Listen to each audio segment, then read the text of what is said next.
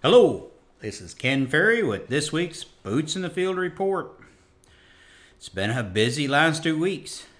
Many operations were able to finish up the planting last Thursday through Saturday. Some areas are still a little too wet. They're hoping to get back in this weekend and finish up the planting season for 2021. I've been looking on the road looking at a lot of frosted beans the past 3 days to get a handle on what this frost damage is really like.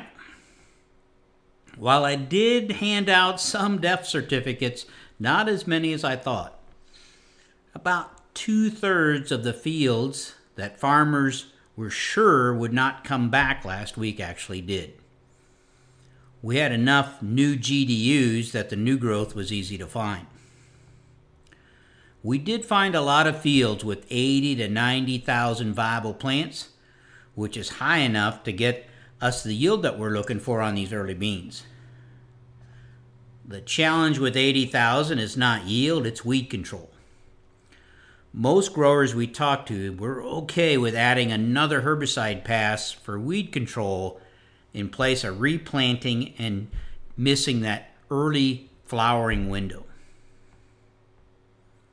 In a couple situations where growers had already replanted a full stand, thinking the beans were dead, and now have 80 to 90,000 of their first planting that is alive and looks like it's going to stay that way, the question was, what do we expect now with the potential of 240,000 in the stand? In these fields, one thing that you don't have to worry about is late season weeds. That population will keep them in check.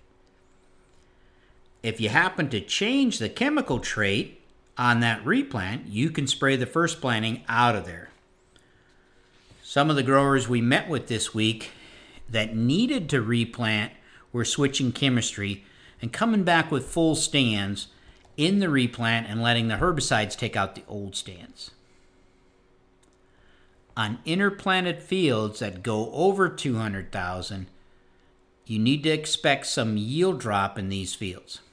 Beans get tangled up during grain fill and go down, and that causes poor fill. And don't be afraid to light them up with a burner. That'll help shorten them up a little. In some fields, guys' plan was to thicken up the stand to get some weed control.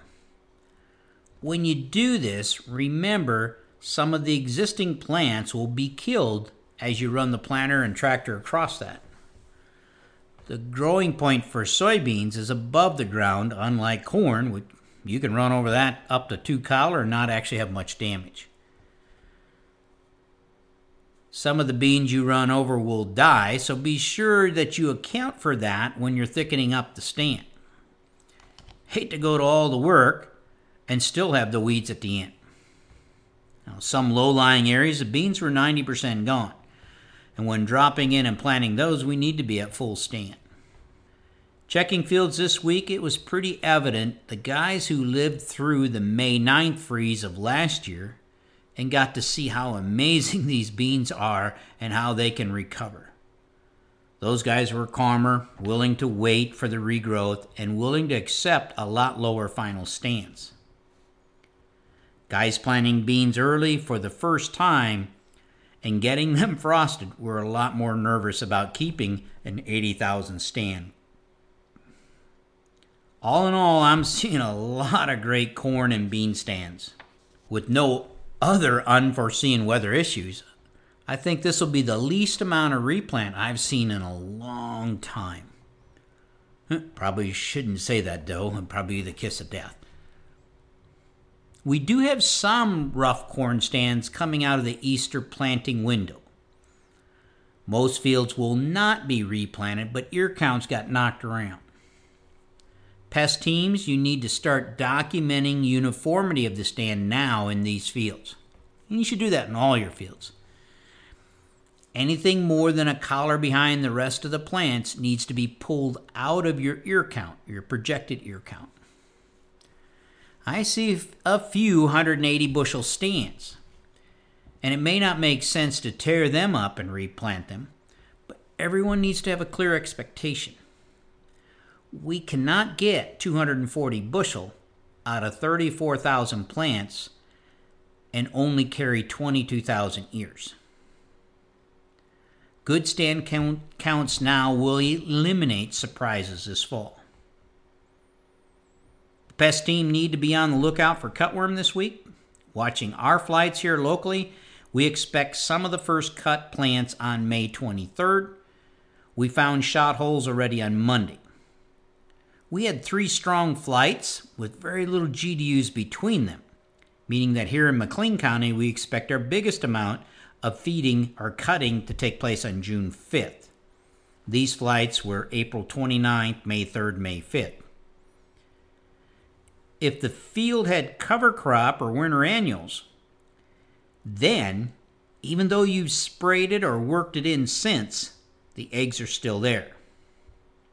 With cutworm, environment matters, makes a big difference. We have traps here at the Corn College in our cover crops and just a few hundred feet away without the covers.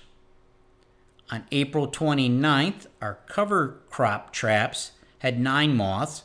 The other one only had 2. On May 3rd, our cover crop trap had 10. The other one had 2. On May 5th, the cover crop had 14 moths. The other one only had 2. In our little strip trials here, we often see cutworm cutting in our cover crop blocks, and 30 to 60 inches away, we hardly have any. So pest teams, if you do have waterways and the outside rows, you kind of keep an eye on those. But mainly you guys that had a lot of winter annuals or covers or still have covers out there, we got to stay on top of this.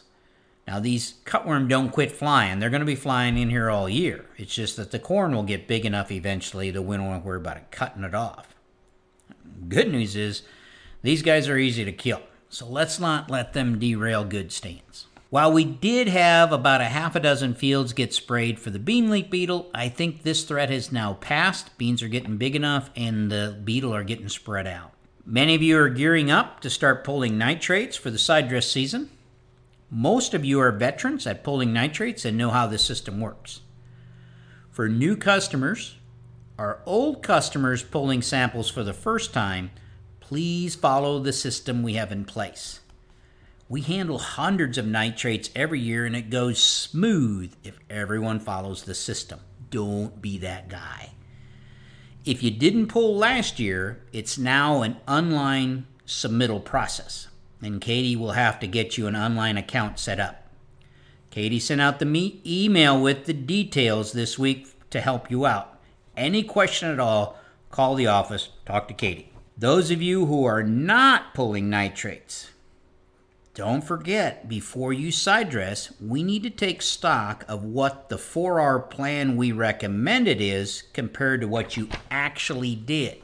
If you pulled in out of your weed and feed or off the planter, it needs to go back in the side dress.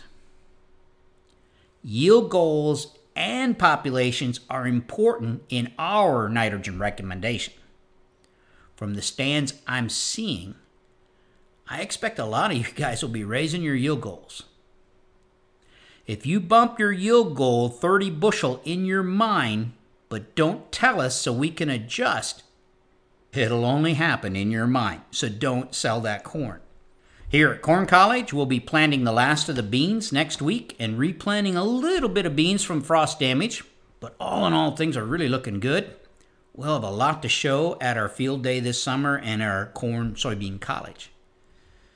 Sign up for the Corn Soybean College is going well, and we thank you for that.